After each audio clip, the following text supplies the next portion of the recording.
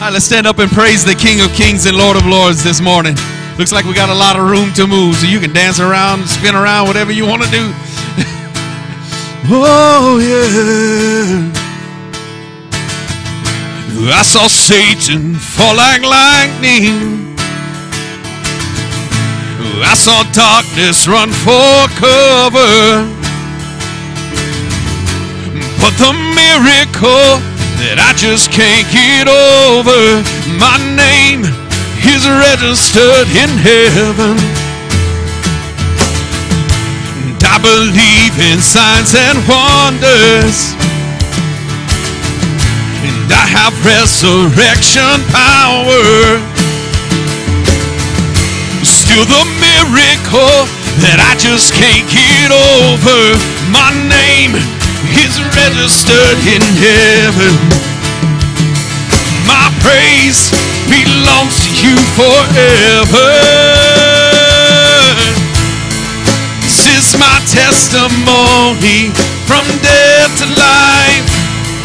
His grace rewrote my story. I'll testify. By Jesus Christ the righteous, I'm justified. This is my testimony. This is my testimony.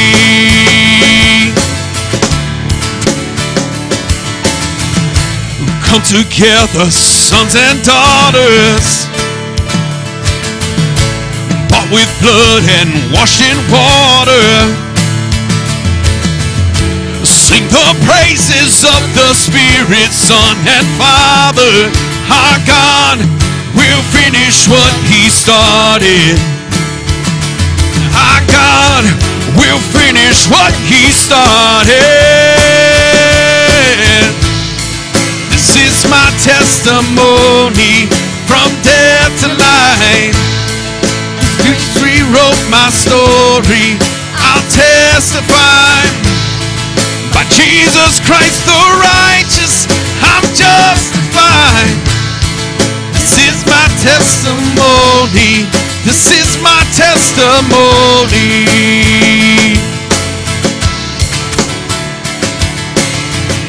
If I'm not dead, then you're not done. Greater things are still to come. Oh, I believe. If I'm not dead, you're not done. And greater things are still to come. Oh, I believe. If I'm not dead, then you're not done. Greater things are still to come. Oh, I believe. If I'm not dead, then you're not done. Greater things are still to come. Oh, I believe. If I'm not dead, then you're not done. Oh, greater things are still to come. This is my testimony from death to life. Grace rewrote my story. I'll testify. By Jesus Christ the righteous, I'm justified. This is my testimony. This is my testimony. Yeah. This is my testimony.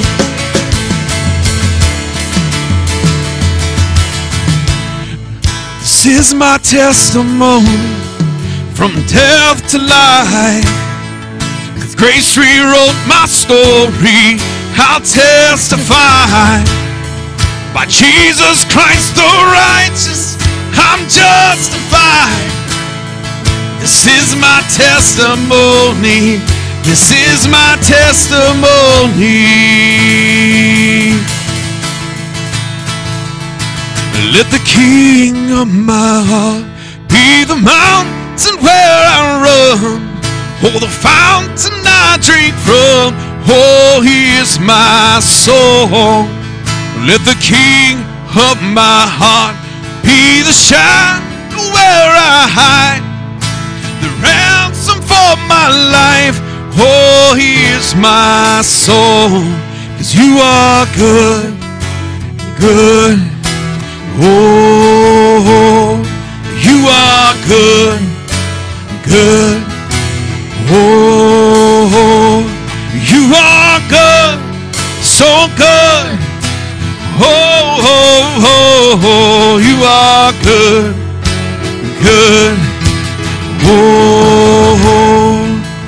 let the King of my heart be the wind inside my sails, the anchor in the waves. Oh, he is my soul.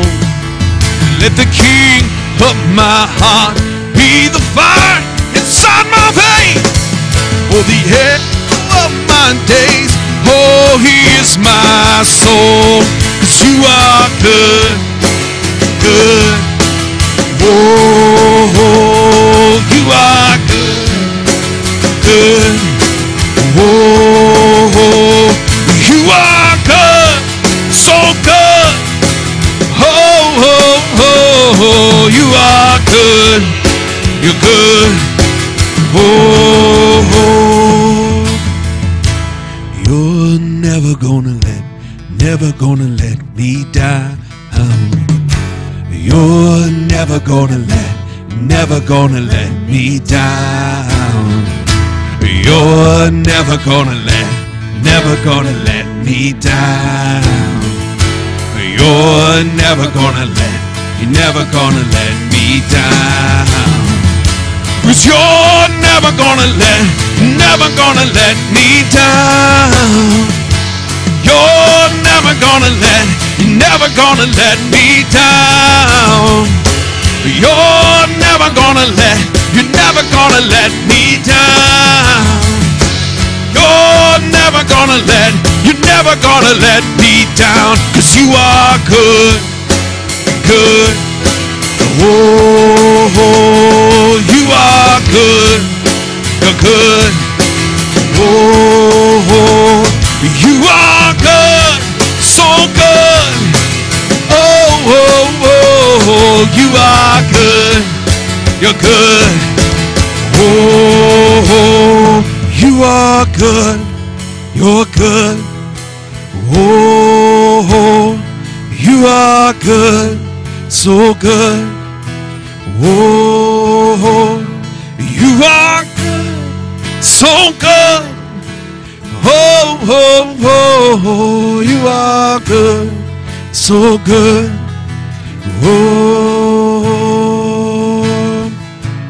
you're never gonna let me. He's never leave you nor forsake you. You're never gonna let me down. You're never gonna let me down. You're never gonna let me down. You're never gonna let me down. You're never gonna let me down. You're never gonna let me down. You're never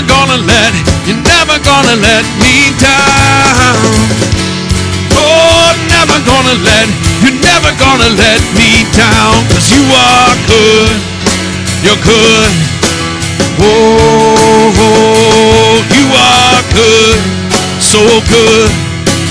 Oh, you are good, so good.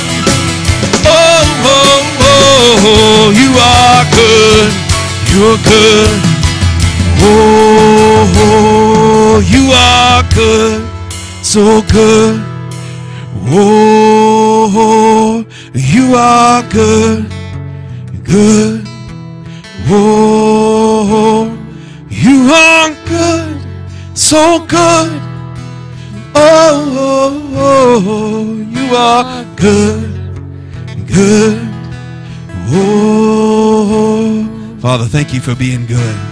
A good Father that is just always there with us, God. And even when we mess up and we put ourselves in so many stupid situations, Father, you never leave us and you don't forsake us, but you grab us, pull us out of the miry clay, and set our feet back on the rock. and put us back in the right path. Thank you, Father.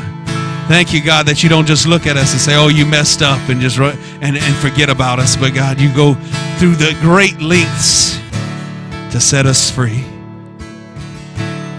You sent your son Jesus to be the sacrifice that we couldn't pay. Instead of just forgetting about us, you made a way. Oh.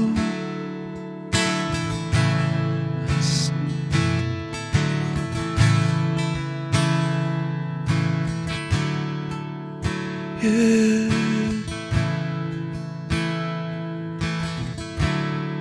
Be lifted up. Be lifted higher. Be lifted up. Be lifted higher. Be lifted up. Be lifted higher. Be lifted up. Be lifted higher. And I sing praises to your name. Praises to your name. Oh, the name that's so much higher than all names. All honor to your name. Oh, honor to your name.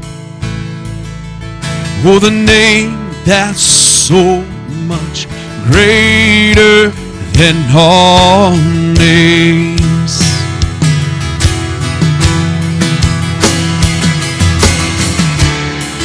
Be lifted up. Be lifted higher. Be lifted up. Be lifted higher.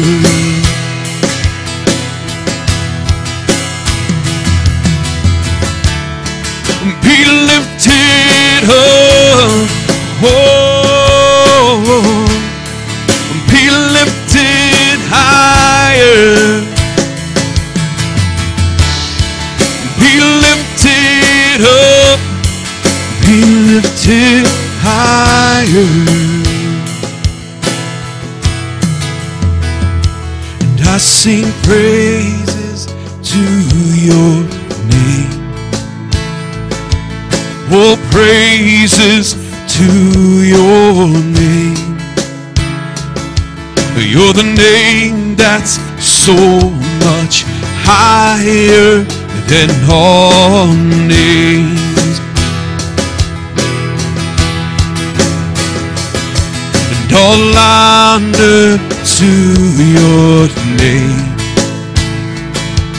All honor to your name. The name that's so much greater than all names.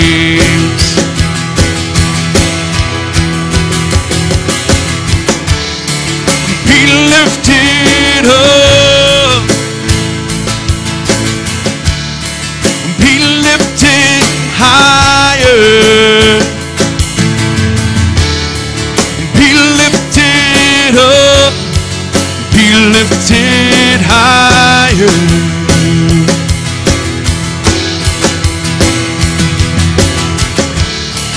Be lifted up.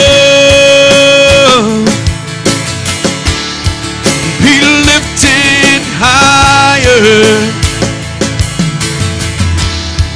Be lifted up. Be lifted higher.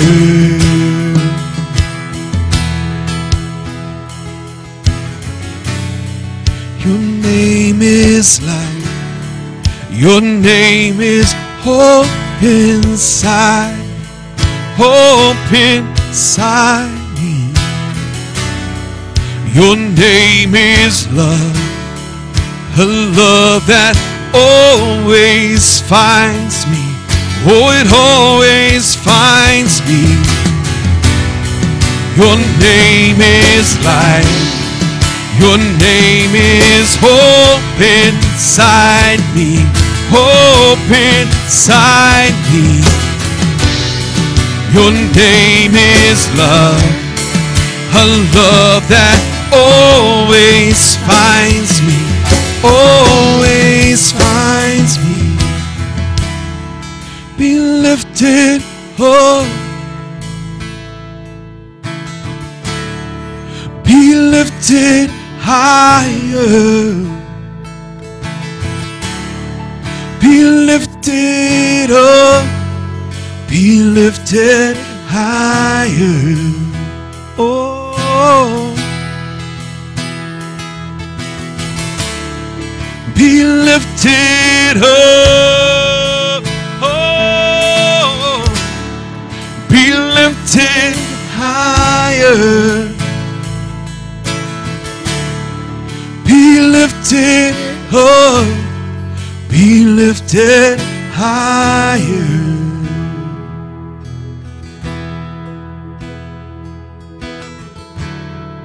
Be lifted up.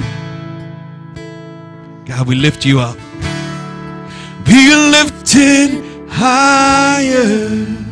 Oh, be lifted up. Be lifted higher. Oh, lift him up. Lift him up this morning. Be lifted up. We lift you up, Lord. Be lifted higher. Be lifted up. Be lifted higher. Your name. Your name is life. Your name is hope inside me. Hope inside me. Your name is love. A love that always finds me. It always finds me. Your name is life. Your name is hope inside me. Hope inside me. Your name is love. A love that always finds me. Always finds me. Your name is life. Your name is hope inside me. Hope inside me. Your name is love. A love that always finds me. Always finds me. Be lifted up. Be lifted higher. Be lifted up. Be lifted higher.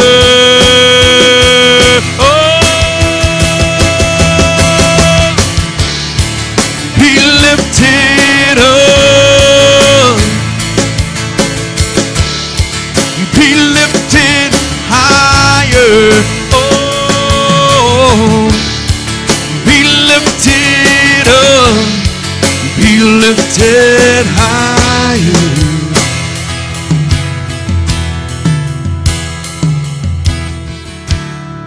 Be lifted up. Be lifted higher. Oh, be lifted lifted up, be lifted higher.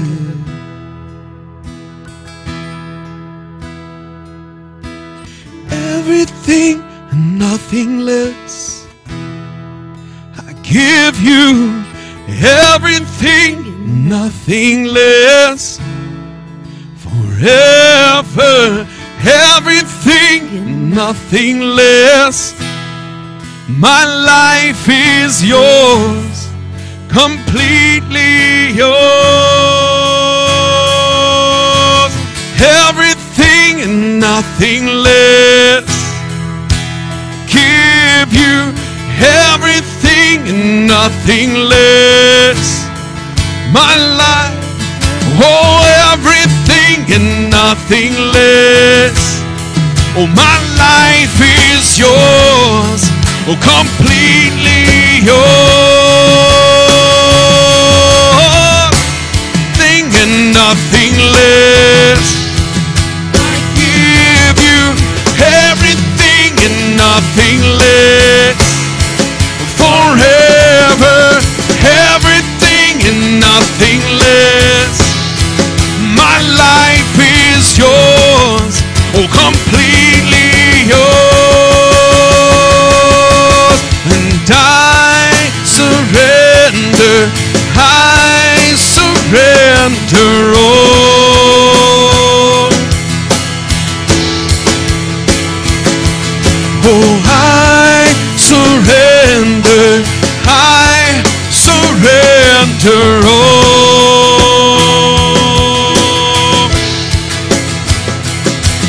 Oh, I surrender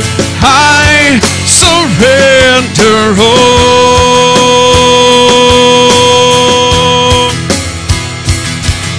And I surrender all. And I surrender all. I give it all. Lord, I surrender all. Everything and nothing less. My best, my all. You deserve my every breath, my life, my song. And everything and nothing less. My best, my all. And you deserve my every breath, my life and my soul.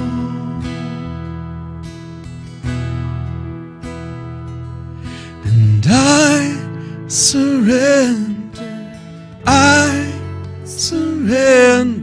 all. Oh, surrender it all right now to Him. Oh, I surrender all. Oh, I give it all. I give it all. I surrender all. I lay it at your feet. I lay it at your feet. I surrender all.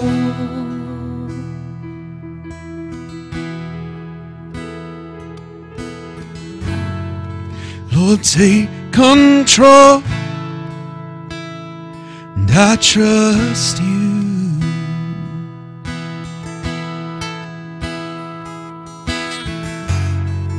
I'm letting go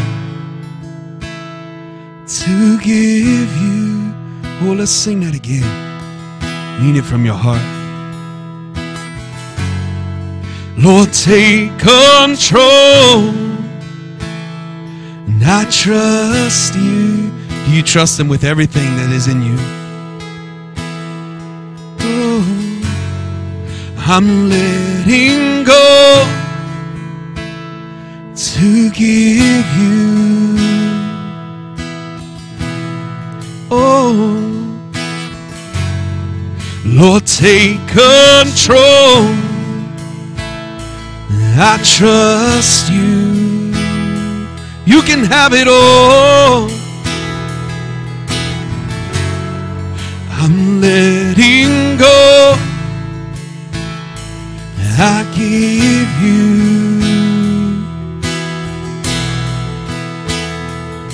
Oh, Lord, take control. I trust you.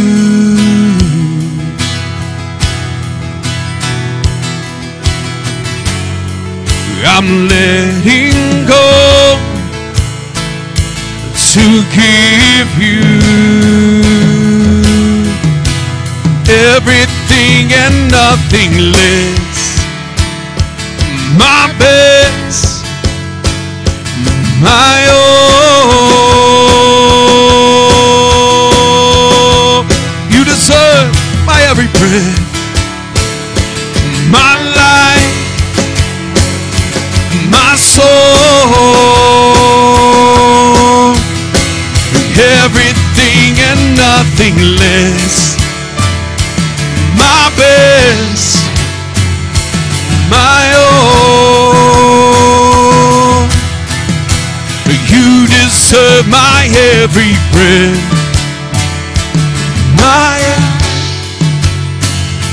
my soul.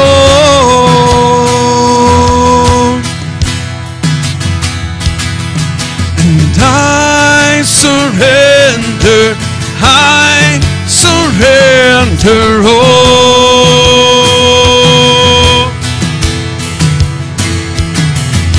And I surrender all.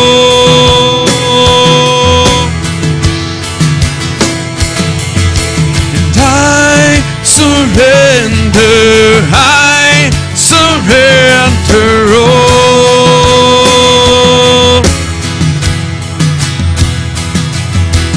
Everything and nothing less. I give you everything and nothing less. Forever, everything and nothing less. My life is yours, completely yours. And everything and nothing less. I give you everything and nothing less. Forever, everything, nothing less. My life is yours, completely yours. Everything and nothing less. Give you everything and nothing less. My everything and nothing less. My life is yours, completely yours. Everything, nothing. I give you, Lord, everything and nothing less. Forever, everything and nothing less. My life is yours, completely yours. And everything, nothing less. I give you, Lord, everything, nothing less. Forever, everything and nothing less. My life is yours, completely yours. And I surrender surrender all.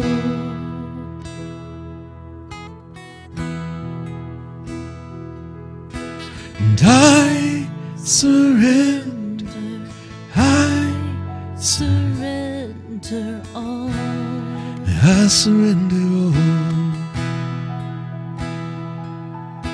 And I surrender, I surrender all. Oh. And I surrender, I surrender all. Father, I give it all. And I surrender, I surrender all.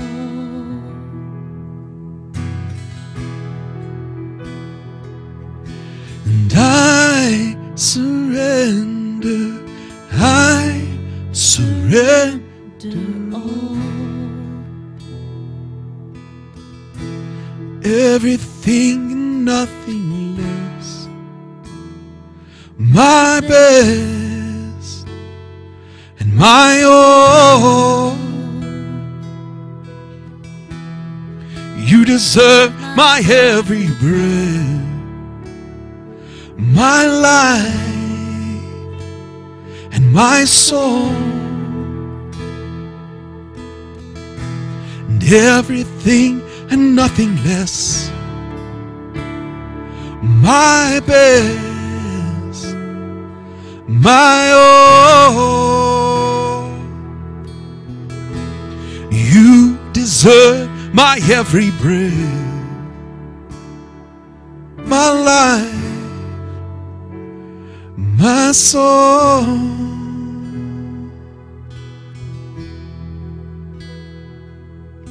And I surrender, I surrender all.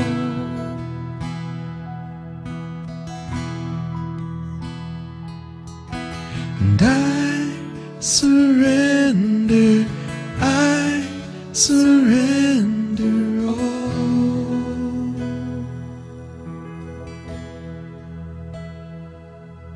'Cause my heart is the wick, love is the flame, and I wanna burn for your name. My heart is the wick, your love is the flame, and I wanna burn for your name.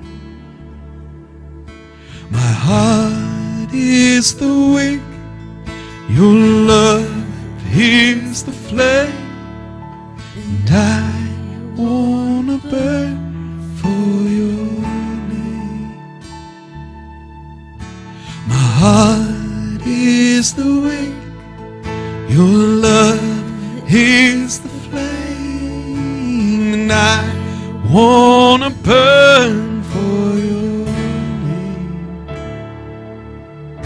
My heart is the wick, your love is the flame, and I wanna burn for your name. My heart is the wick, your love is the flame, and I wanna burn for your name.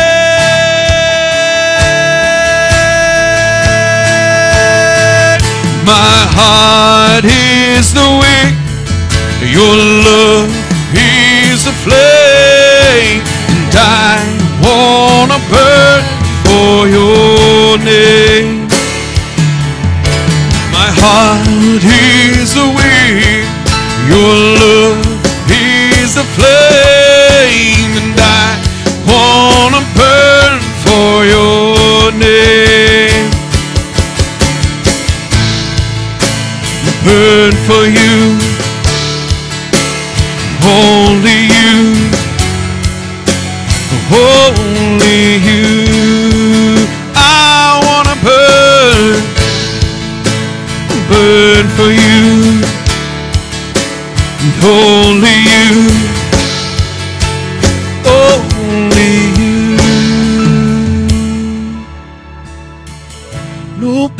place I would rather be.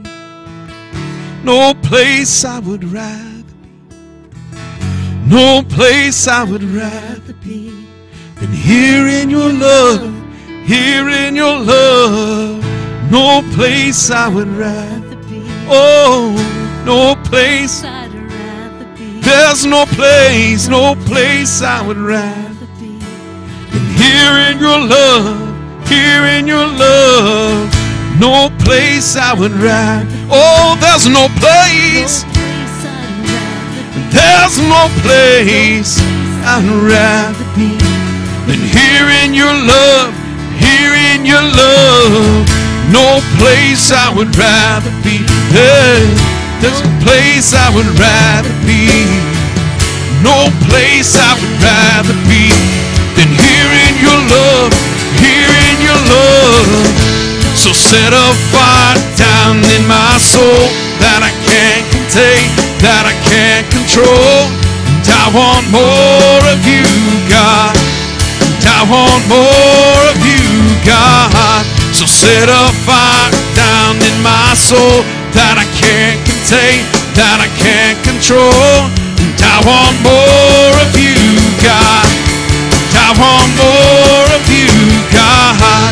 So set a fire down in my soul that I can't contain, that I can't control. And I want more of you, God. And I want more of you, God.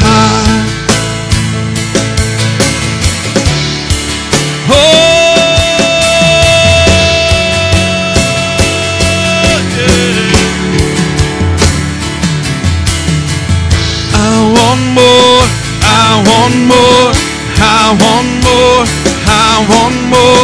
I want more, I want more.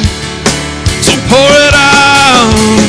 I want more, I want more, I want more, I want more, I want more, I want more.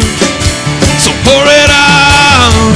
There is more, there is more, there is more, there is more, there is more, there is more. So pour it out. There is more, there is more, there is more, there is more, there is more. So pour it out. No place I would rather be. No place I'd rather be. Oh, no place I would rather be than here in your love, here in your love. No place I would rather. Oh, there's no place. This is the only place I'd rather be than here in your love, here in your love. No place I would rather be. No place I would rather be.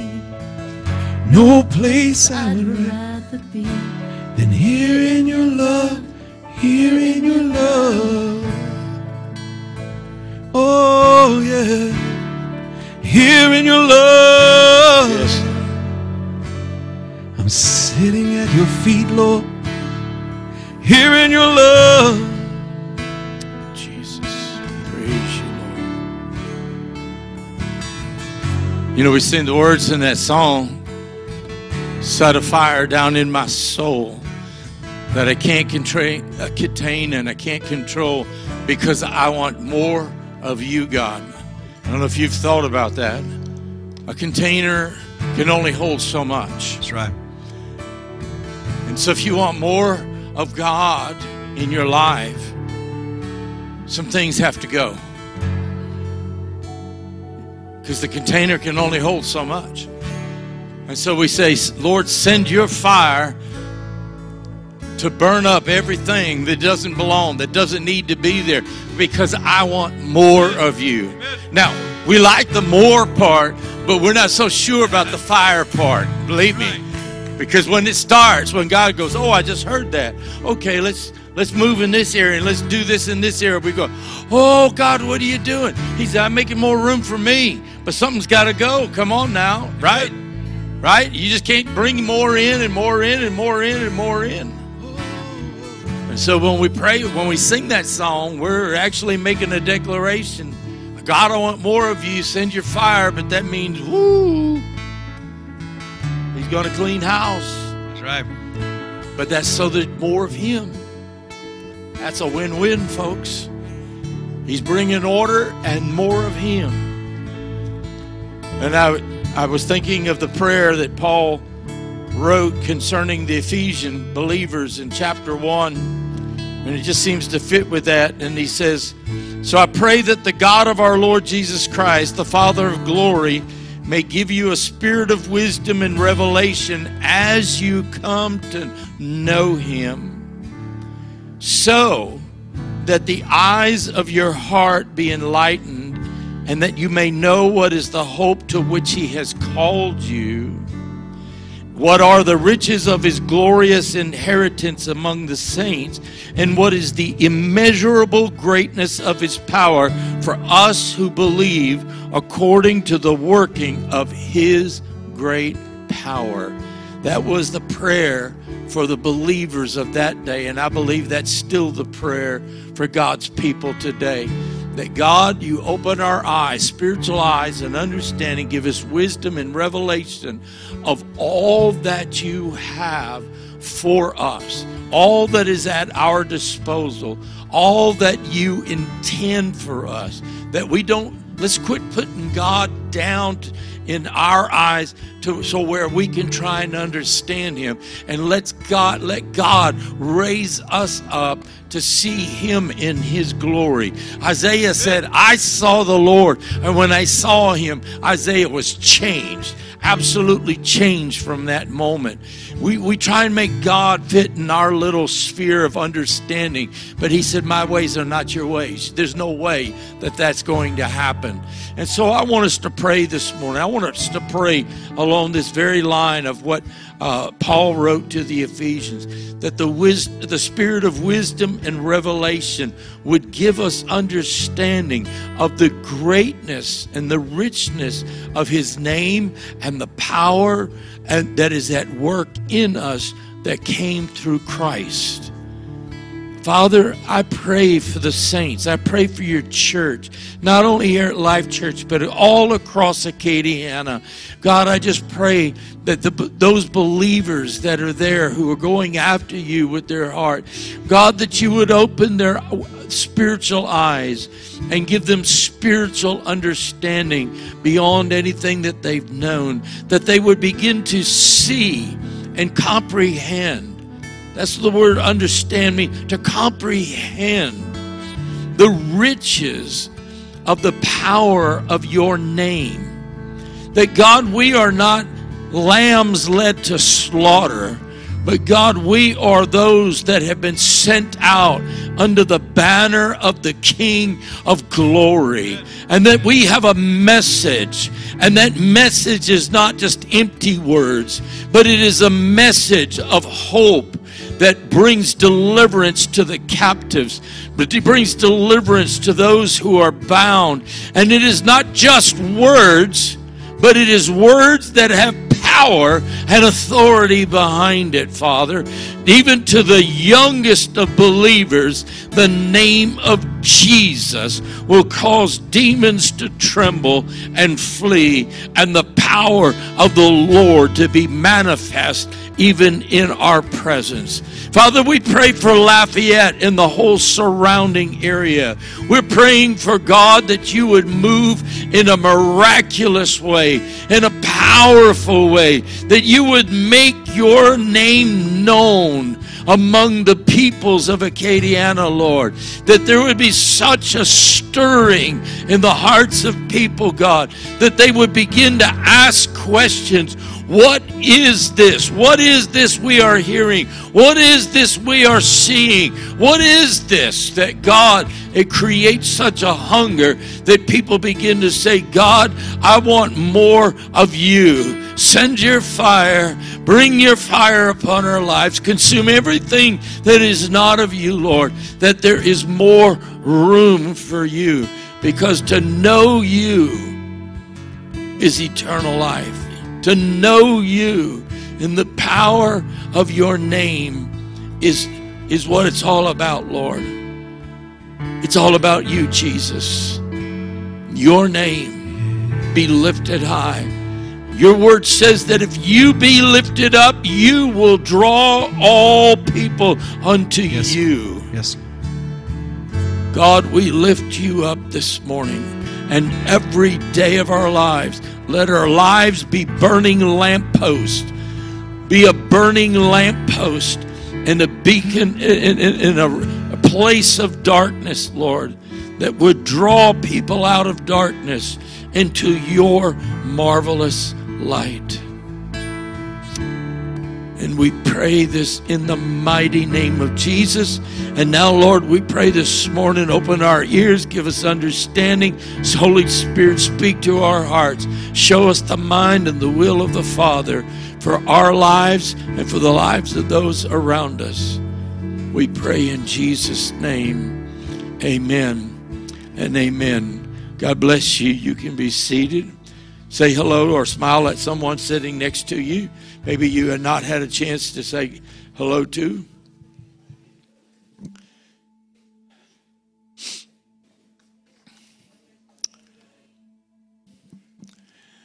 I want to just take a moment. This is the first Sunday of the month. And how many enjoy that extra hour of sleep? I jokingly put on Facebook the other day, somebody sent it to me, said, everybody gets, the clocks go back an hour so the pastor gets to preach an hour longer. And I had a few people go, amen. But I heard a lot more people going, I ain't touching that. And but I want us to... Elizabeth, can you find the slide for MVP and put it up there? The first of the month is Mission Sunday for us. We support a lot of mission projects and missionaries that are all over the country and around the world. And I want to say thank you last week for those of you that were here last weekend. Thank you for your love gifts and offering for Brother Jason Beard and their ministry. We gave that all to them and some more. And they just said, they said, Pastor, I just want to tell you there's something special about what's going on at Life Church. That was his words. He said, I don't say that lightly. I said, no, you don't say anything lightly. He does not mince words. How many of you can say amen to that?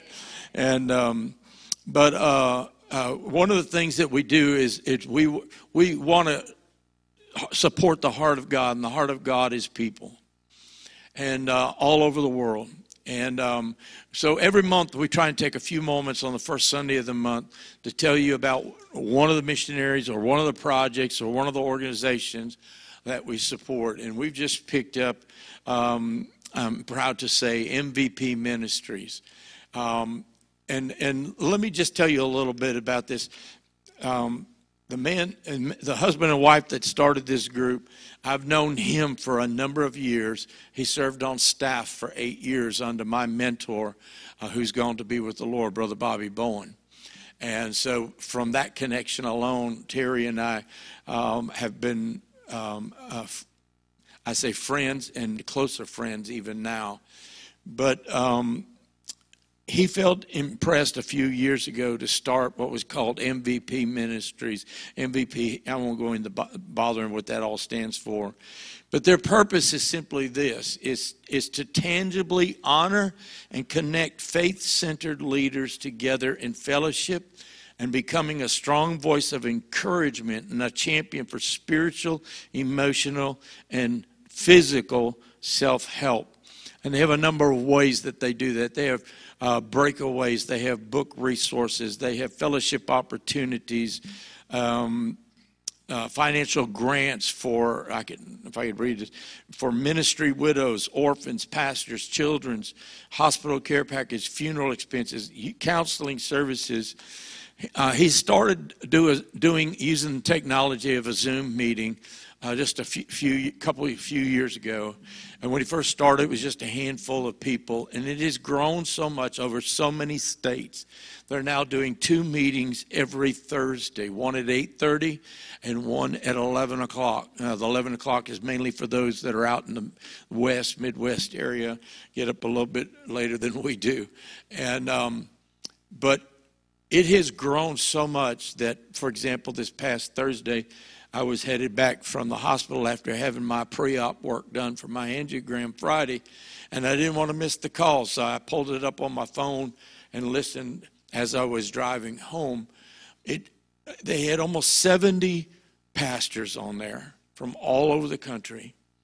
And the afternoon, the 11 o'clock one, I call the afternoon one, 11 o'clock one, they had about 43 pastors, and it's just growing. And it's growing so much, as you could see, they have just started a ladies' MVP because the ladies were saying, we need this just as much as the men do. And each week, there's about 10 minutes or so, or 20 minutes of, as people are signing on, they're talking to one another, they're jesting, laughing, making jokes, telling stories on each other, everything, which is great. But there's somebody that will speak, and it's not these big name, powerful people. It may be a small pastor of a little church out in the middle of Podunk Holler. And they'll speak for 10 or 15 minutes, something that God's put on their heart. And then there's opportunities for response. And it usually lasts about an hour. But it's one of the most powerful hours. And I'm telling you, the stories that I've heard from the people who are participating are incredible. I've pointed this out before. Statistics show in America we lose up to 1,800 pastors every month. They leave the ministry. They're burned out. They're tired. They're worn out. They don't have a safe place to turn to. They don't know where to turn to when they're facing issues. And my brother Terry Allen and his wife Samma Lee, we call her Sam, they started MVP, and they've created that safe space. But it's more than just a technological call. It is nothing for Brother Terry, who lives in Tennessee, to suddenly be on texting that he's headed to New Mexico, or headed to Oklahoma, or headed up to Illinois because there's a pastor in trouble. They have taken money out of their pockets and paid for funerals, paid for counseling when pastors were at the point that if they didn't get counseling, they were going to hurt themselves or hurt somebody else. I wish I could tell you all the things that they do, and it's growing by leaps and bounds. And I just believe that it's, that we can go out and we can spread the message of Jesus in missions.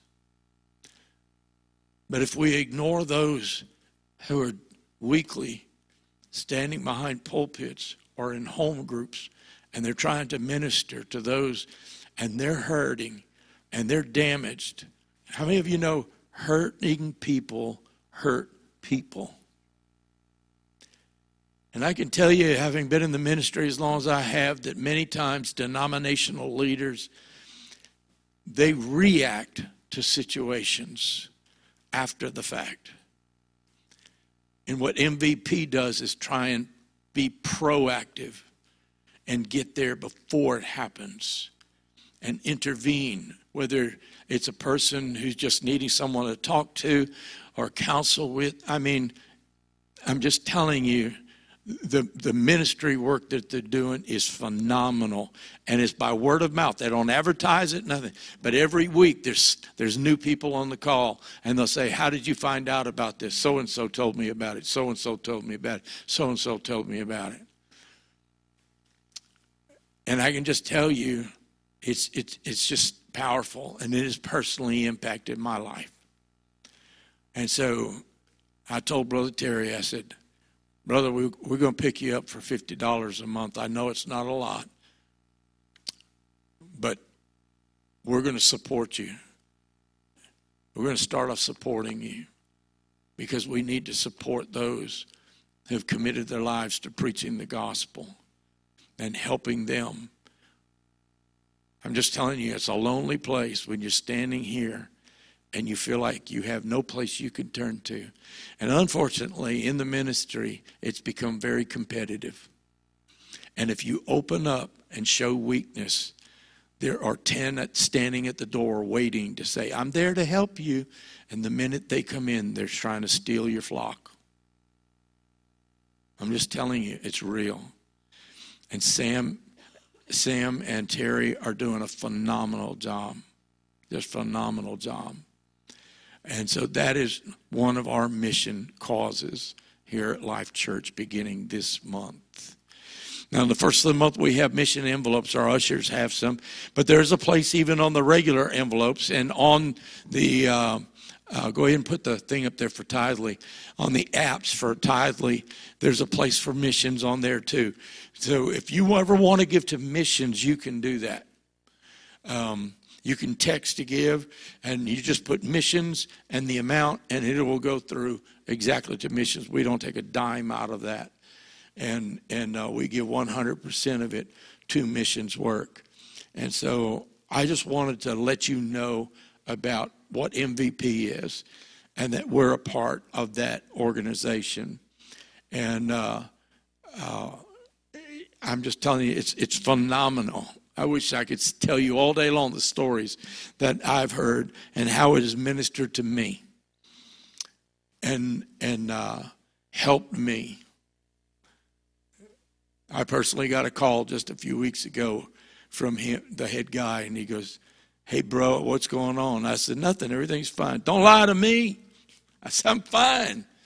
But he said, I just felt I needed to call you. And I said, well, I'm praying about some things. I'm, concerned about some things, and physically and church-wise and just the world itself. And he said, you need a break. I said, I know I need a break. And when I was in Bible college, I had a professor tell me this: you better come apart before you come apart. And I thought, I don't need to hear that. And you know what happened? I suffered burnout in the next semester. Ended up dropping out of school for the rest of that semester. But I was told, you'll never come back, because when they drop out, they never come back. Well, they were wrong, because that was just like throwing down the gauntlet, Brother Bobby. I said, I'll prove you wrong. But you know what? I came home and I rested. I shut everything out of my calendar except church and work. And then I went back to school. And I learned that man who spoke that into my life had more wisdom than this 19-year-old kid did at that time. So anyway, I appreciate them, and I wanted you to know about it. If you want a missions envelope, you can raise your hand. They'll give you a missions envelope, or you can write it on the regular envelope under missions, and anything you write there, or using the Tithely app, whatever, and all that will go to missions, okay? Let's switch microphones here. How many of you enjoyed last weekend? Amen. And it took me a few days to kind of come off that mountaintop for a little while, but it was great. I have a message I want to teach this morning, and it's called The Spirit of Anti-Semitism. And I hope you don't write me off. I'm going to give you a lot of scripture, and I'm going to give you some facts and things. And I may end up doing this in two parts. There's another aspect of this I'm not going to be able to touch on today. But I've taught on anti-Semitism in the past, and I'm probably going to teach that part next week. When I teach eschatology for our LaSalle group, Louisiana School of Ministry, every year, I teach this other class lesson. And it's important because it deals with anti-Semitism, but it also is a key to understanding the second return of Jesus Christ. And so I think that's important to know. How many of you think that's important to know? But today, since October 7th, the terrorist attacks that took place in Israel by Hamas, this subject has been in the headlines around the world on a daily basis for a month now. I'm just going to begin to show you some of them. Anti-Semitism has been on the rise for almost 20 years. Well, more than 20 years, but especially in the last 20 years. But nothing like what we've seen over the last month. And it's not just in the United States. It's actually happening overseas. Yesterday, while I was taking a few moments to watch part of the college football highlights or whatever at halftime, I saw a TV commercial that said that since October 7th and the attacks of Hamas, anti-Semitism in the United States has risen 333% in less than 1 month. And I want to focus on something else. You may have seen this was part of a post on the Cornell University campus. And if you can't read that, it says, Jewish people need to be killed. If you see a Jewish person on campus, follow them home, slit their throats. Rats need to be eliminated from Cornell. And just this morning, this headline came across. It says, pro-Palestinian protesters worldwide call for Israel's elimination. If you could see the red, that was hands that were dipped in fake blood spread on the walls outside the White House gate just yesterday. There are biblical scholars who believe that Psalm 83, which I mentioned a few weeks ago, is not a literal future war, and others that do believe that it is. But I want to focus on something that I really never saw until this past week. I don't know about you, but you can read this book from cover to cover multiple times, and if you ask the Holy Spirit to show you, He'll unveil things that you've never seen before. And you'll sit there and go, God, I've read this before. When did you put that in there? It's always been there. I want to focus on something else, and it is from Psalms 83, but I think it will help us to understand the spirit that is at work in the current Middle East crisis, and that has now spread to the very shores of our nation. You're seeing headlines in America where Jewish people and Muslims too now, but especially Jewish people, are in hiding. One interview of one student at Cornell said his parents had called and told him to come home. It was no longer safe for him to stay on campus. And we're seeing on the news, most of what you're seeing in protests are those who are supporting, quote, the Palestinians. I told you 2 weeks ago there's no such thing as a Palestinian by history. But they're pushing that because, and our younger generation, and I say younger, those a lot younger than me, let's put it that way, they've bought into it because they, for 30, 40 years, have been teaching and educating people of things that are not to be truths that are not truth, okay? And so anyway, I want to look at Psalms 83. We're going to look at some verses, and here, beginning with verse 1, it says, "O God, do not remain silent. Do not turn a deaf ear. Do not stand aloof, O God. See how your enemies growl, how your foes rear their heads. With cunning, they conspire against your people.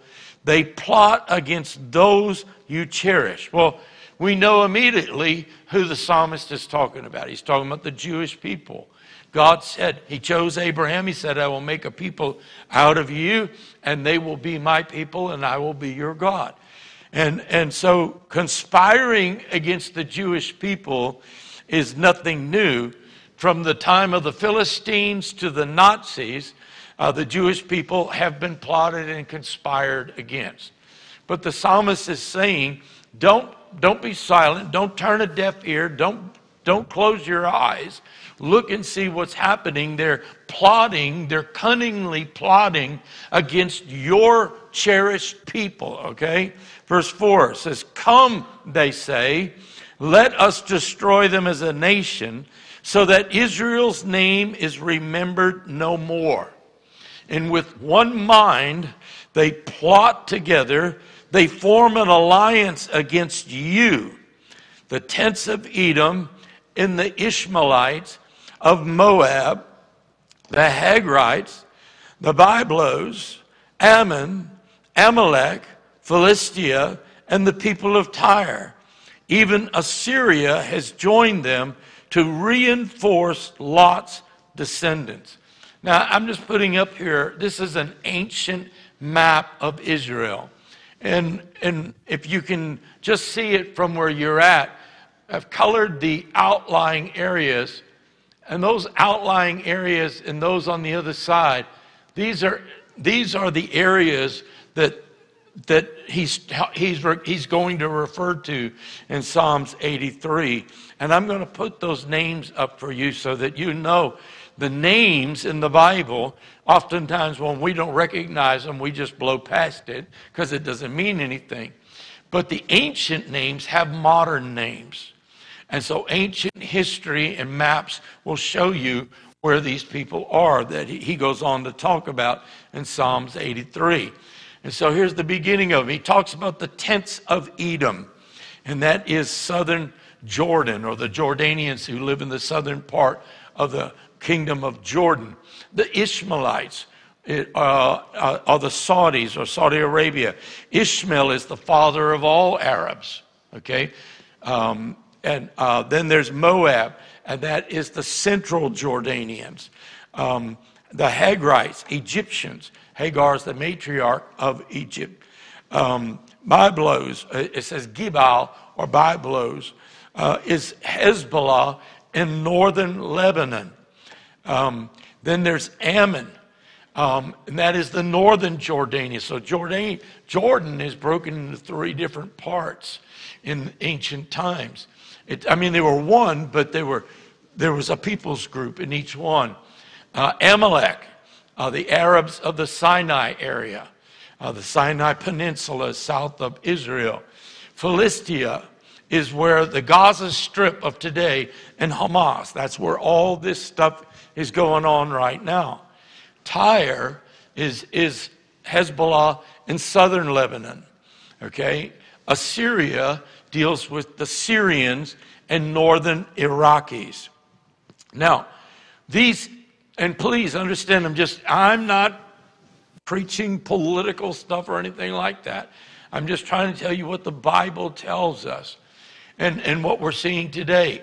These nations today exist already, and they're united under the values of Islam, okay? And this is not a message against Islam. I'm just simply telling you historical, truthful facts. But Islam is influenced by a sibling rivalry that dates back to Ishmael and Isaac and Esau and Jacob. I don't have time to go through the whole story, but go back and read the story of Abraham and Sarah, where God promised them that he said, your seed will be like the sands of the sea, like the stars of the sky. 20-something years go by. He's almost 100 years of age. He's not had a son or a child, and his wife is 10 years younger than him. She's not going to have a baby. So she comes up with the plan, take my servant and go in and have physical relations with her and give birth to a son that can be the offspring and fulfillment of this promise. There's a message in there, folks. If God's given you a promise, let God bring it to pass, and you quit trying to help him. Because what we have today in the world is the mess, because Abraham and Sarah had a great idea. Actually, it was Sarah had the idea. And the man just went along with it. Not going to touch it. Not going there. But this ancient resentment against Israel is only part of what is fueling the attacks and the conspiring against the existence of a Jewish homeland. Okay? It's only part of it. And the second part I'll tell you next week. But let's go back and look at verse 4 and 5. It says, come, they say. Who's they? The nations that are listed in Psalms 83 that surround Israel. He says, come, they say, let us destroy them, meaning Israel and the Jews, as a nation, so that Israel's name is remembered no more.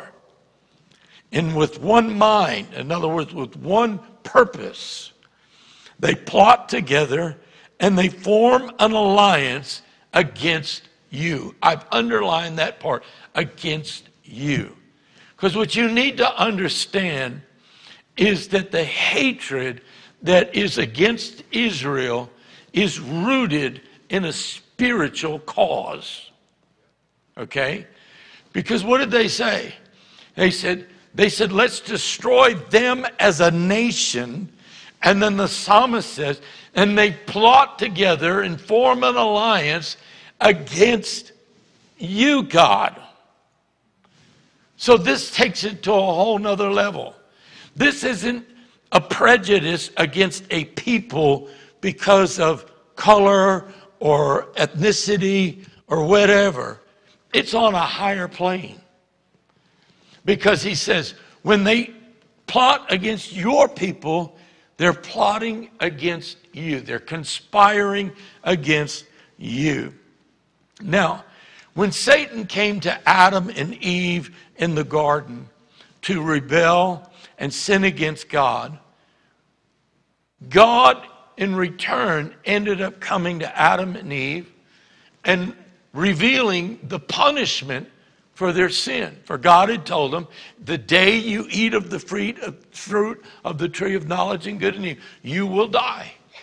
And the serpent, we know, was Satan, came and said, you shall not die, you shall be as God. And they saw that the fruit looked good, and Adam ate of the fruit.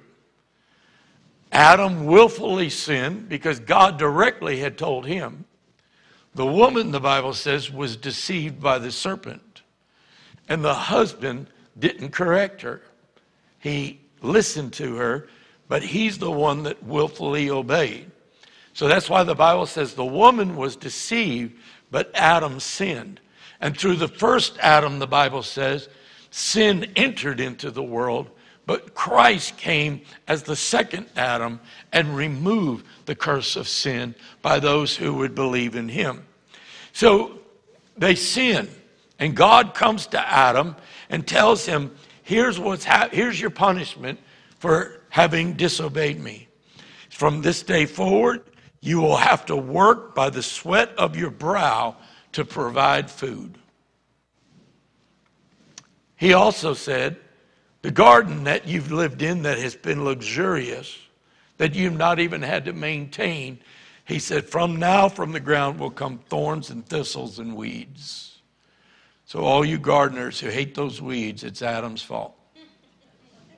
It is. To Eve, the punishment, he says, that from now on, in childbirth, you'll do so by pain. He said, you'll virtually go down into the jaws of death to bring forth life. What does that mean?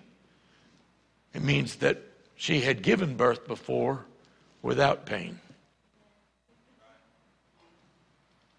I'm going to let you chew on that for a little while. But that's not the point this morning. He then turned to the serpent. And he announced two punishments on him. Why? Because he was the source. And the first was, he said, from now on, you will crawl on your belly in the dust. And everybody says, well, snakes crawl on their belly anyway. They didn't used to. And science has found fossils of serpents with back legs. It's not a curse if you already crawl on your belly. Right? But there was a second part to the punishment, and it's a prophetic word that God gave that would bring forth a redeemer and deliverer. And it's found in Genesis 3:15. And he said, I will put enmity between you and the woman, and between your offspring and hers, and he will crush your head, and you will strike his heel. In other words, he says, there will be a woman who will bring forth the seed of the Messiah, who will destroy you.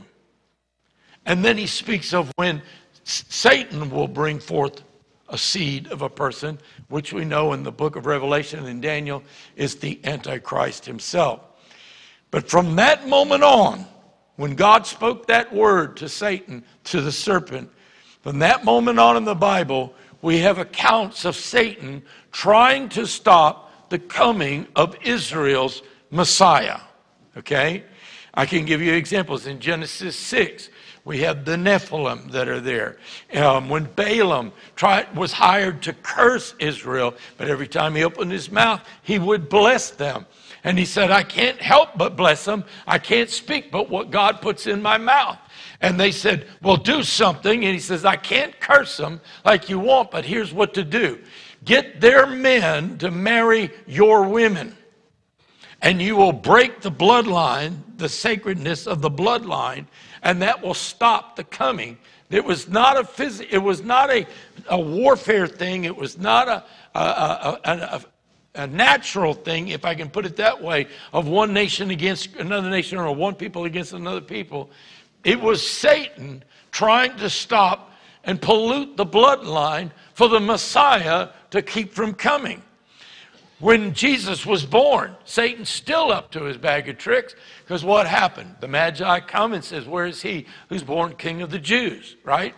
And 2 years goes by, or a year and a half goes by, and the Magi never come back and tell Herod where the child is. And so he sends forth the soldiers and tells them to kill every boy under the age of 2. Why? To fulfill prophecy that was already spoken. But again, he's trying to stop the coming of the Messiah. And I'll teach more about that part of it next week. But here's the other aspect that I want us to see. It says again, the psalmist says, with cunning they conspire against your people. They plot against those you cherish. Conspiring, again, against the Jews is nothing new. And they say, come, let us destroy them as a nation. I want you to see that. So that Israel's name is remembered no more. And with one mind they plot together and they form an alliance against you. This is the whole point. This is the point that we're seeing with all the Palestinian protests and everything else. I showed you that headline from this morning, that they want Israel annihilated, completely destroyed, no one left behind, if I can put it that way. And so in the days leading up to the attack on October 7th by Hamas on Israel, 2 weeks ago I talked about this. Israel, with the U.S., was working with Saudi Arabia, and they were about to recognize Israel in a way that would have paved the way for all the other Arab nations to recognize Israel's right to exist. Okay? Now that is off the table for now, but I believe it's going to come back down the road, depending on what happens in this war and everything else. But it would have normalized relations between Israel and Arab nations. And the basis of that agreement was on what is now called the Abraham Accords Declaration. This is something that's already in place. It began in 2020, 3 years ago, a little over 3 years ago, with the United Arab Emirates. They signed an agreement to this effect, And it was followed by several other Arab nations. Within a month, another one signed. 2 months, another one signed. Then another one signed. And this was while President Trump was still in office. And the peace plan or agreement that was at work before the attack was the foundation for expanding that agreement with all of the other Arab nations. And I pointed out that in doing so, that would have isolated Iran, because Iran is ancient Persia. And Persians are not Arabs, they're Persians. They will correct you on that. I guarantee you, they will correct you. So that has been taken off the table right now. But what's the connection between it and the attacks of Hamas, which have now been interspersed with attacks from Hezbollah and Lebanon and the Houthis and Yemen and some of the Syrian forces? Folks, there are things at work right now behind the scenes. The world is looking down the both barrels of a loaded gun at World War III. I'm just telling you, it's that serious. Well, Psalms 83 shows us the demonic nature or motive that's behind what's going on. And this is what just blew me away over the last week as God began to show me these things. And that is the desire to break the original Abrahamic covenant. See, they have what's called the Abraham Accords agreement signed in 2020, and they're building off of that. And I made the statement a couple of weeks ago that could this be the beginning of what is written about in Daniel 9 and 27, that there will be an agreement or a covenant for 7 years that the Jews accept, that begins the countdown to the tribulation period. I don't know, but it very much could be. And it wouldn't surprise me that if it's called the Abrahamic Accord, that the Jews would go for something like that. But Psalm 83 reveals to us what's really behind what's going on now. And I said that it was no mistake that on October 7th, on the high Sabbath of the end of the Feast of Tabernacles, which represents to us prophetically the eternal perfect state, where in Revelation it says God wipes away all our tears, all our pain, no more suffering, no more of all of that. It represents that day when that day comes. It's not by accident that Hamas attacked on that day. They did the very opposite of what that day stood for. And so the connection is that the desire of the nations in Psalms 83, the nations that have gathered now, is to break the original Abrahamic covenant. See, the spirit of anti-Semitism is not satisfied with destroying Israel as a nation. They want to wipe out the memory of the name of Israel. They want to erase it. How many of you know that if a generation or so goes by and something no longer exists, that generation never knew about it? I see it on Facebook all the time, people who say, what candy from the 1970s did you like and is gone now? And I'm thinking 70s, I'm thinking 50s, 60s, you know. And but people don't know about those things because so much time has gone by and generations come up that never heard anything about it. Look what it says. They want to wipe out the memory of the name of Israel. And in effect, they want to break the Abrahamic covenant that God made with Abraham. So how does that fit into all this? Well, let me show you real quick. God pledges that a chosen people will come through the loins of Abraham, through his lineage, okay? Genesis 22, verse 17 and 18. I will surely bless you and make your descendants as numerous as the stars in the sky and as the sand on the seashore. Your descendants will take possession of the cities of their enemies, and through your offspring, all nations on earth will be blessed because you have obeyed me. So he promised a promise, not just to Abraham, though. He said he would bring a chosen people, would come through Isaac. Who is Isaac? Abraham's son, right? And in Genesis 26, verse 2 and 4, it says, the Lord appeared to Isaac and said, do not go down to Egypt. Live in the land where I tell you to live. Stay in this land for a while, and I will be with you, and I will bless you. For to you and your descendants I will give all these lands, and I will confirm the oath that I swore to your father Abraham. I will make your descendants as numerous as the stars of the sky and give them all these lands, and through your offspring, all nations on the earth will be blessed. So God made the promise to Abraham, then he makes the promise to his son Isaac, and then he goes on and says, I'll bring a chosen people through Jacob. He goes another whole generation. In Genesis 28 and 14, he says, your descendants will be like the dust of the earth, and you will spread out to the west and to the east and to the north and the south, and all peoples on earth will be blessed through you and through your offspring. So if they can somehow wipe out the Jews, God has made a promise to Abraham, and God is not a man that he should lie. So this is why they conspire. But there's more to it. Because God not only promised Abraham descendants that would be as numerous as the sand on the sea, God pledges that he would give those descendants the promised land.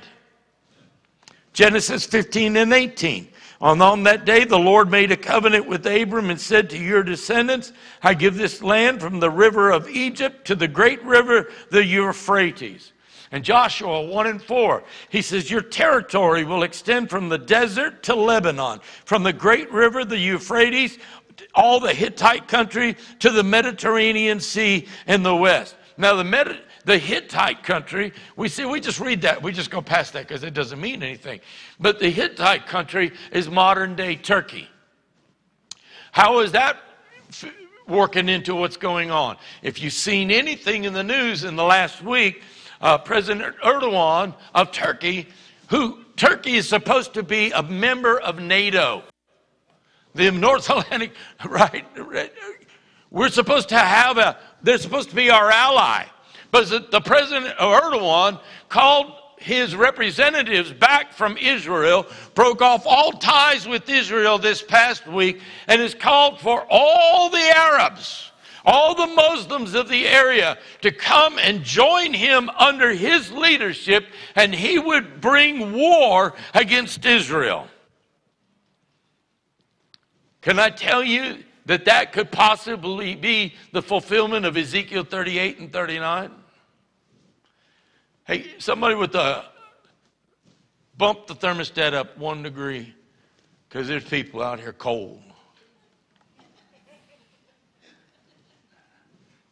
Thank you very much. And all you people out there who are warm, just fan yourself. But listen to me. Just bump it up 1 degree.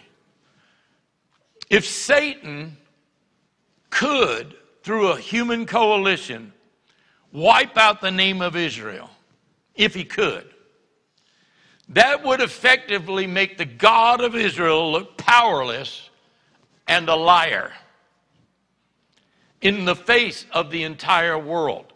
See, I want you to understand something. What is happening in Israel is a worldwide event. Israel is fighting for its very existence, for its enemies want to annihilate and remove all remembrance of them from the face of the earth. And that's why I was so disappointed in our administration when they called on Israel this week to slow it down and let's not be so aggressive.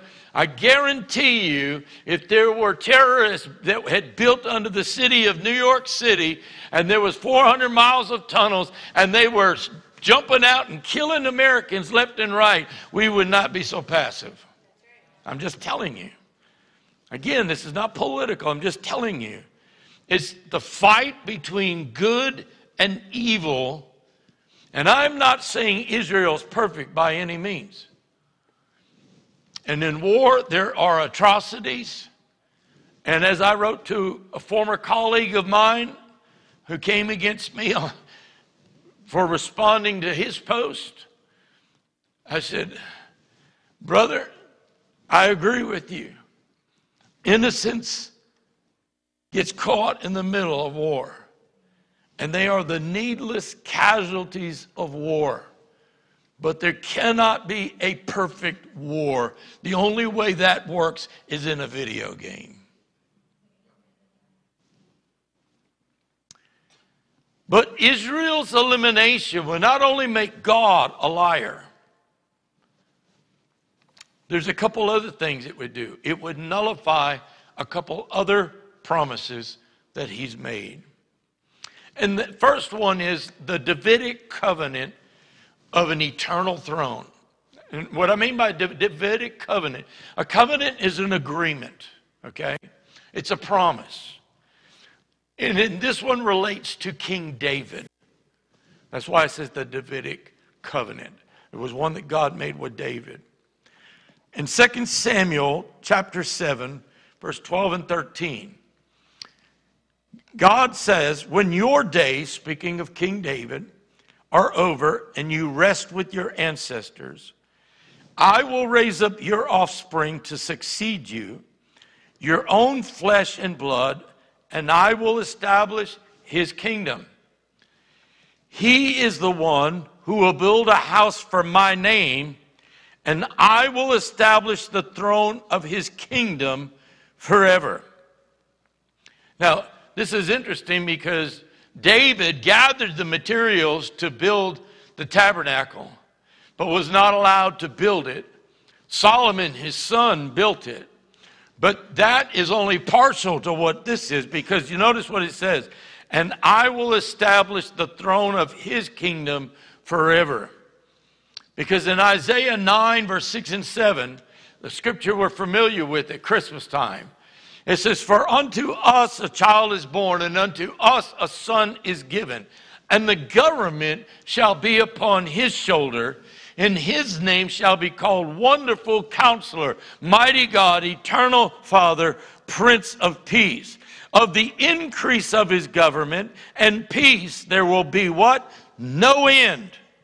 Upon the throne of David and over his kingdom, to order it and to establish it with justice, with righteousness, from now until what? Forever. The zeal of the Lord of hosts will perform this.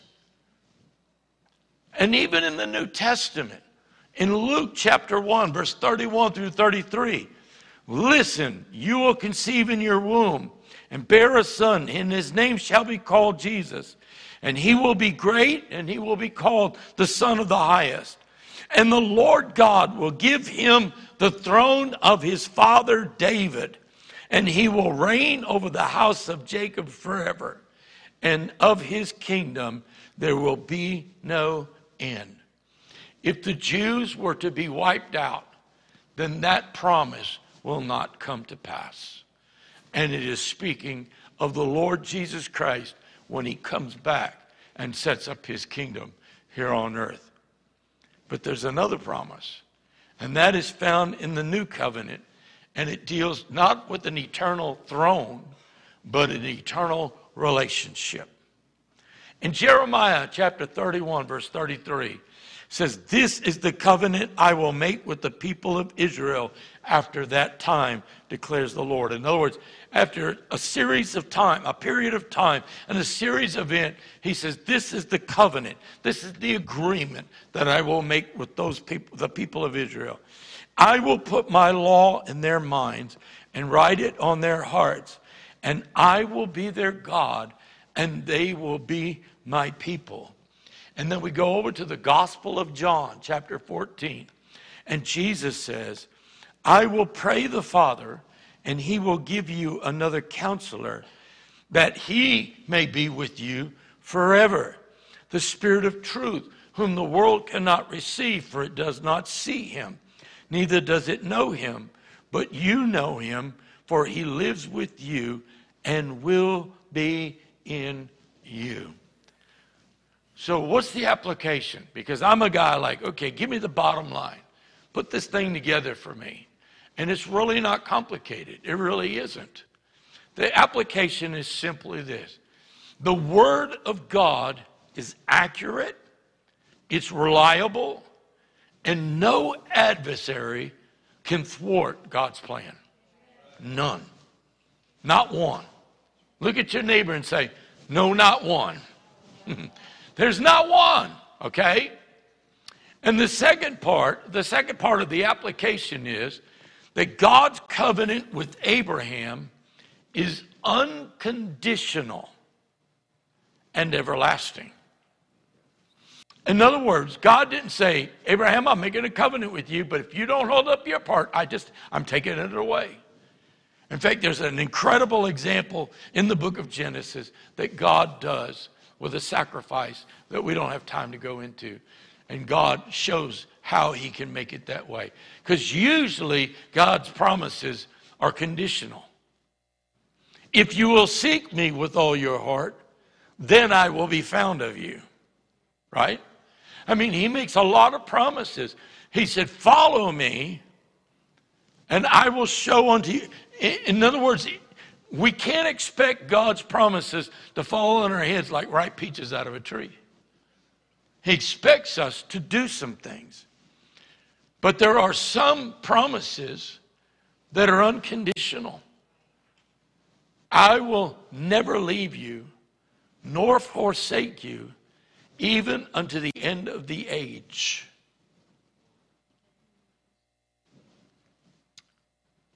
God promises not to leave. But what is your heart?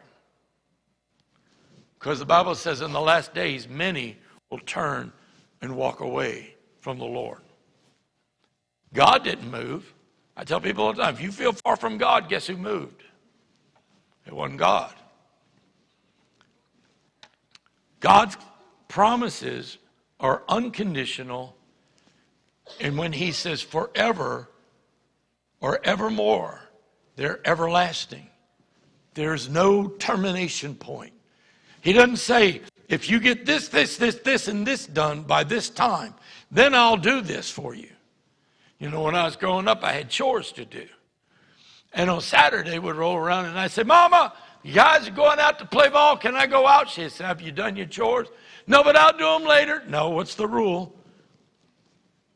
If your chores aren't done, you don't get to go play. But Mom, they're playing now. Doesn't matter. You had all week to do them. God doesn't do that with us. Aren't you glad? His promises are unconditional and everlasting. And even when Israel is disobedient, God foresaw that, and he promised to bring his people home to their own land after a period of exile. In Ezekiel chapter 36, verse 22 and 24, it says, look what it says. It is not for your sake, people of Israel, that I am going to do these things, but for the sake of my holy name, which you have profaned among the nations where you have gone. Now see, they were supposed to go into all the nations. And the people, they were supposed to live as the people who served a holy God, an incredible God, to be a witness of them. He said, the things I'm going to do are not because of who you are. It's because of my name's sake. Can I tell you, there have been times that God's done things for me that I surely did not deserve. Can I get an amen on that? I mean, there are times God does things, and when he does it, you're just so overwhelmed by his grace, his mercy and his grace, and you break down saying, why? He said, because I love you. He said, but there's more. There's so much more if you just willingly come after me. See, God's not looking to drag you, rope you, tie you up, and haul you to the throne. And then he goes on to verse 24. For I will take you out of the nations, I will gather you from all the countries, and I will bring you back into your own land.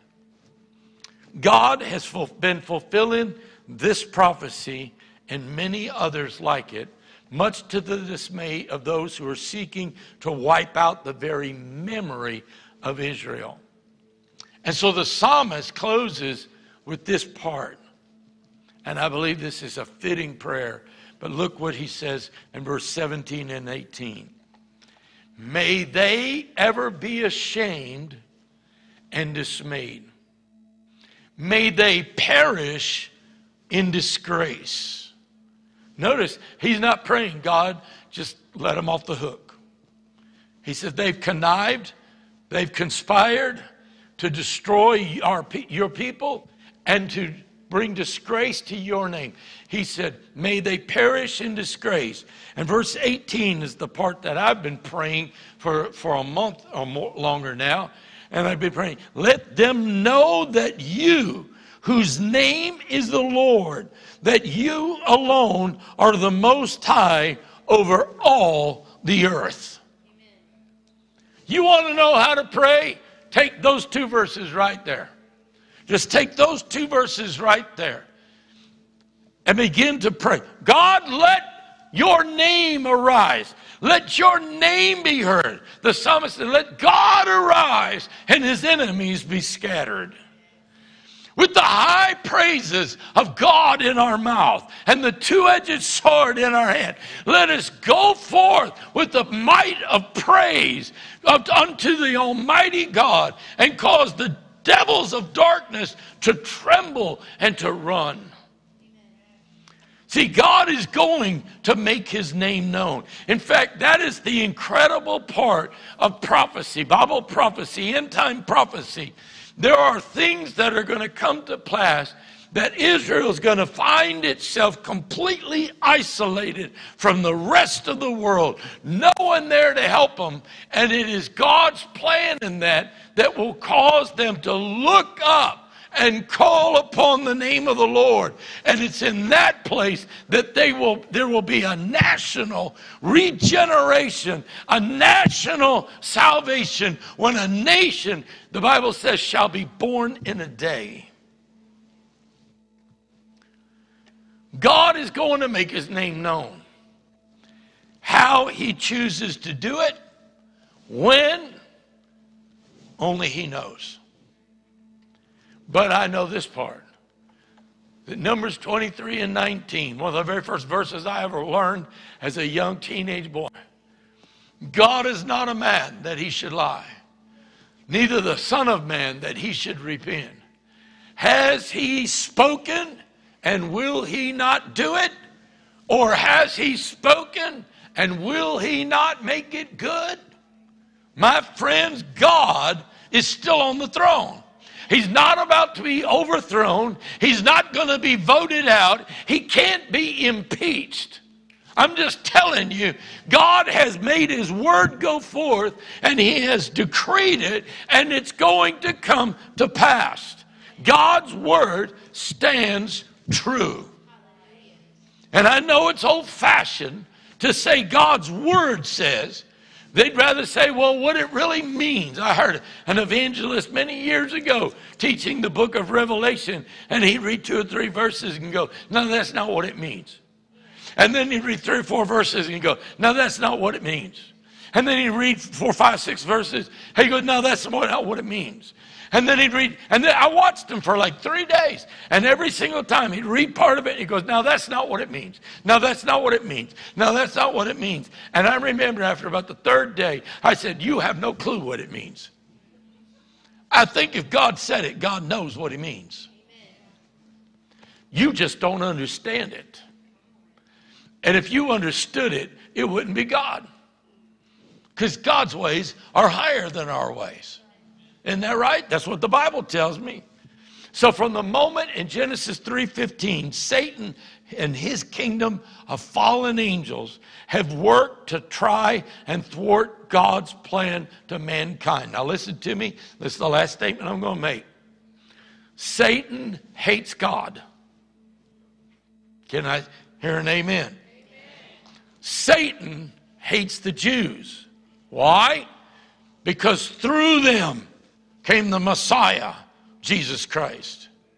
So he hates God, he hates the Jews, and there's one more. He hates the church. Because it is through the church and the preaching of the cross that the redeemed of fallen creation can be made whole. He hates God, he hates the Jews, and he hates the church. Satan has no chance at redemption. So Satan hates anything or anyone that God loves. Right. I'm not going to make it a theological argument out of it. I'm just trying to give it to you bottom line. That's it. He hates anything that God loves or anyone God loves. But God loves so much that the Bible says that he gave his only son to die on a cross, only to be raised from the dead on the third day, so that if anyone should believe in Jesus Christ and openly confess with their words and their lives, hear what I said there, just confess with words and go about doing your own thing? No. Confess with your words and openly with your life that you can be saved from eternal damnation. So Satan hates anything or anyone that God loves, but Jesus Christ loves you and he loves me. He loves the lost, but someone has to tell them the good news. See, Satan's goal is to drag as many to hell as he can, since that is his destiny. Jesus desires to bring as many to heaven as he can, where he already is. But the choice is yours, and the choice is mine. We have to choose. We can't blame it on our upbringing. We can't blame it on our background. We can't blame it on our parents. We can't blame it on our next door neighbor. We can't blame it on our spouse. We can't blame it on our kids. We can't blame it on our parents. We can't blame it on anyone. You have to make a choice. Jesus said, whoever believes in me shall not die, but shall have eternal life. And John 17:3 says, and this is eternal life, that you know the Father and the one in whom he has sent. To know God and to know the one he sent. That is eternal life. See, eternal life is not about the sweet by and by. That's a byproduct of it, if I could put it that way. But eternal life begins in the moment that you surrender and repent before God. You now have a relationship with God the Father and knowing his Son in a personal way. God loves us that much. And if you're here this morning, or you're watching by way of the internet, and you've never surrendered your life to Jesus Christ, you have a choice to make. I know people who say, well, I'll do it next week. My friends, none of us are guaranteed this afternoon. None of us. The Bible says today, now is the day of salvation. Not next week. The only thing sure is this very moment. And if you're ready to surrender your life to Jesus Christ, and you're ready to say, God, I want you to be Lord of my life. I'm ready to yield and surrender. See, God doesn't want you being forced. He's not going to drag you to that place of the cross. He says, come and surrender. And I will take off your heavy burden. And I will give you newness of life. And if you're here this morning and you're ready to surrender and you want Jesus in your life and you want someone to just pray with you, not embarrass you, not call you out, but you're ready for someone to pray with you, I want you to just slip up your hand right now, and I want to know to pray with you. Thank you. Thank you. Anybody else? Anyone else? Thank you very much. You can put your hand back down. Thank you. Anybody else? Folks, do you understand what's happening right now? Holy Spirit's working in our lives. The Bible says when he comes, he will convict the world of their sin. And he will witness to us the newness of life. If you're able to stand right now, would you just stand right where you're at? If you're not able to, that's fine. That's fine. But if you are, would you stand right now? You've been sitting for a while. And we're going to pray right now. And those of you that raised your hands, and maybe those who didn't, but you should have, there's nothing mystical or magical or super spiritual about these words. They're just words that if you speak it from the heart, you mean it. God hears that kind of prayer. I want you right where you're at right now. If you're ready to surrender, I want you to pray with me these words. Dear God in heaven, I come to you this day, and I declare that I know I am a sinner. I am in need of a Savior. Dear Jesus, I surrender my life. I repent of my sin. I recognize that your word is truth.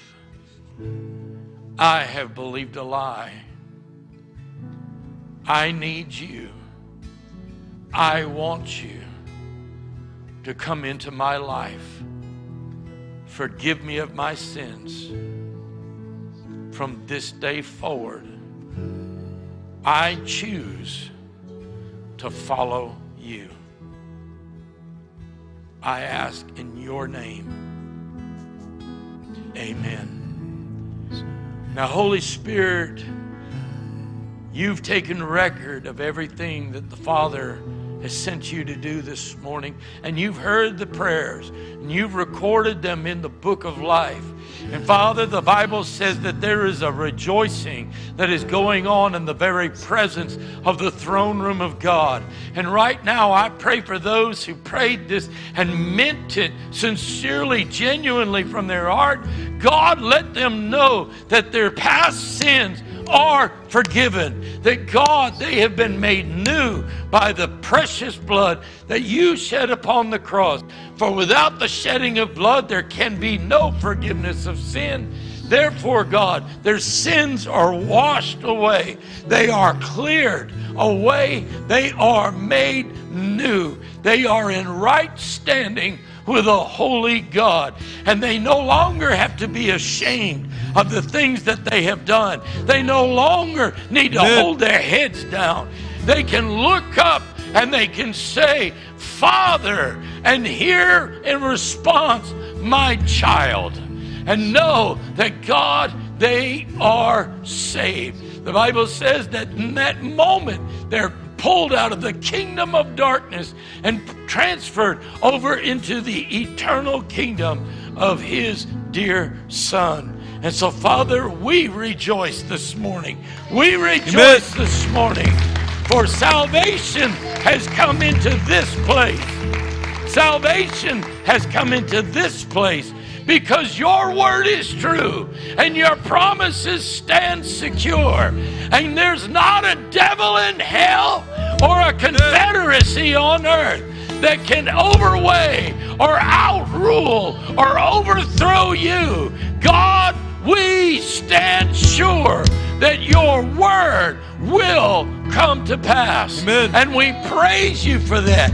In this day of uncertainty, God, we have the surety of your word and your promises. They cannot and will not be broken by you or anyone else. And we rejoice in that, and we praise you for it right now. And so, Father, I feel impressed to pray right now for the prodigals, those who have walked away from you, who once tasted and knew the promises of God to be so real. Holy Spirit, go after them. Go after them. Father, send the Spirit of God after them. Convict their hearts. Bring the emptiness of their soul to mind, that they might realize that there was once more, and it was the presence of the Almighty One in them. And bring them home. And let your church not be standing there with arms crossed, looking sideways at them, but let your church have tears running down their face, tears of rejoicing, and arms outstretched to receive them home. And Father, again, we pray for Israel. We pray for its political leaders. We pray for its military leaders. And we pray that, God, they would have the wisdom and the fortitude to do what is right and not be pressured. Do not let them be pressured by this nation or any other nation. God, they are on a mission to eradicate the evil within its own borders. They have the right to exist, for you declared it in a covenant made with Abraham. And if anyone stands against you, then God, they suffer the consequences. We pray for the innocent who are caught in the needless casualties there of war. God, I just pray that there are Christians there. There are people who know Yeshua, that, God, they would have a way of ministering to the hurting that are there. Father, we pray for our friends who are in Israel, who have been ministering there for years. God, give them inroads. Let them find favor with those that are in higher places, that they might have a voice in the midst of chaos and confusion, a voice that brings reason, a voice of sanity, Lord, a voice of righteousness. We pray this in the mighty name of Jesus. Amen. Now, if you're here and you need special prayer for anything, we want you to come and let us pray with you. Is there anyone you need special prayer? I don't care what it's for. You need someone to agree with you in prayer. I want you to come. Let us pray for you. Come on. Who else? Anybody else need prayer? Anybody else need prayer? Come on. We're going to pray for you. Hallelujah. And God bless you. Hope to have an incredible, blessed week.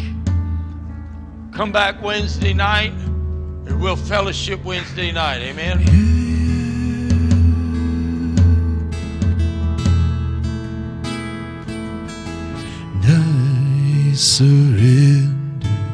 I surrender all.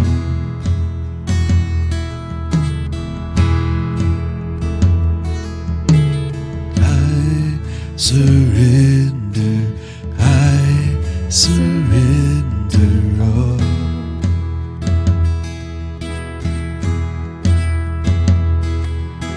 And I surrender all. I surrender all. And I surrender.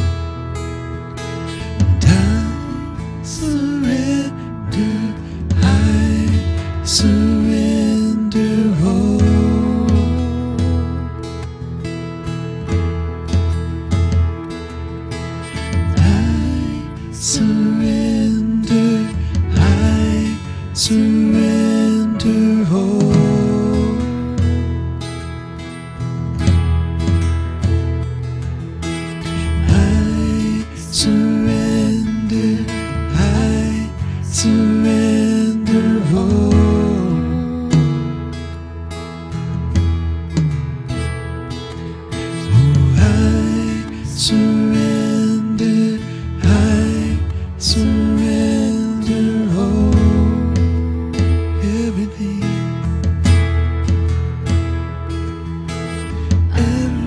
Surrender, I surrender all, everything, everything. I surrender all.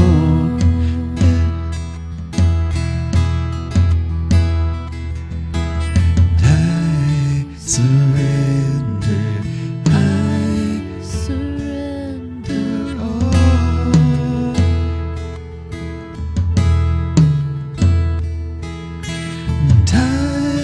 Surrender, I surrender all,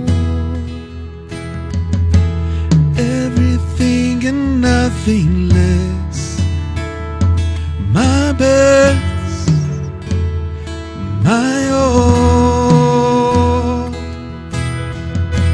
You deserve my every breath, my life, my song, everything and nothing less, my best, my all. You deserve my every breath, my life, and my soul.